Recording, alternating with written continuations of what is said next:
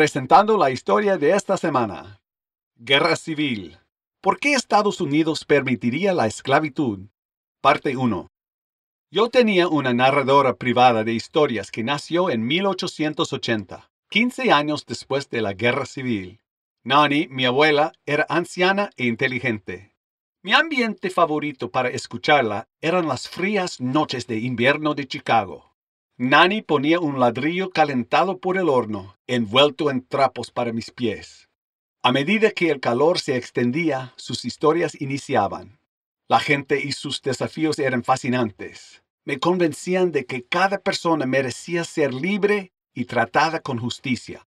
Después de mis años de escuchar historias contadas por Nani, comencé a leer sobre personas famosas en la historia de Estados Unidos. Tenía preguntas. ¿Por qué Estados Unidos, famoso como la tierra de la libertad, permitiría la esclavitud en el país? ¿No contradecía esto al espíritu de la Declaración de Independencia? ¿Cómo podría ser la esclavitud la causa de la guerra más terrible de la historia de los Estados Unidos?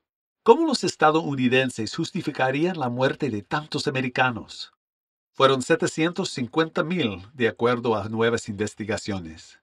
Eso fue más de lo que perdieron desde la Guerra de Independencia de los Estados Unidos hasta la Guerra de Corea. ¿Cómo podría la gente demandar que su libro más venerado, la Biblia, enseñó que los negros eran inferiores? El primer capítulo de la Biblia dice que Dios creó al hombre y a la mujer a su imagen. Muchas otras referencias dicen que Él no practicó el favoritismo.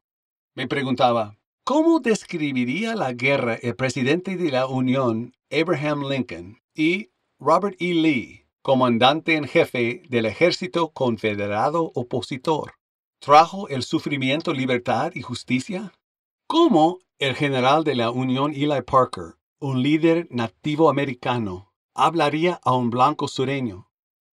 En un tiempo se le negó la entrada al ejército de la Unión debido a su raza. Al firmar los términos de rendición, el general Robert E. Lee comentó al general Parker, «Me alegra ver a un verdadero americano aquí». El general Parker contestó, «Todos somos americanos». ¿Qué recuerdos llevó mi bisabuelo de la guerra? Era un veterano no celebrado de la guerra americana más sangrienta. Tengo un recorte de periódico que dice que él fue oficialmente dado de baja del ejército de la Unión al final de la Guerra Civil en 1865. Si yo fuera un hombre negro que quisiera pelear en la Guerra Civil, habría sido rechazado.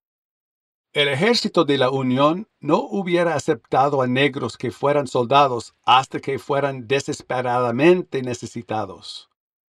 El gobernador de Ohio declaró, «Este es el gobierno del hombre blanco, ese que los hombres blancos son capaces de defender y proteger, y ese que al reclutar a un soldado negro sería para expulsar a todos los hombres blancos fuera del servicio». Muchos negros influyentes, como Frederick Douglass, abogaron para poner fin a la esclavitud y permitir que los hombres negros se unieran al ejército de la Unión. Algunos líderes blancos estuvieron de acuerdo. El gobernador John Andrew de Massachusetts había luchado durante años para poner fin a la esclavitud. Luego vino la oportunidad para el 54 Regimiento de Infantería de Massachusetts.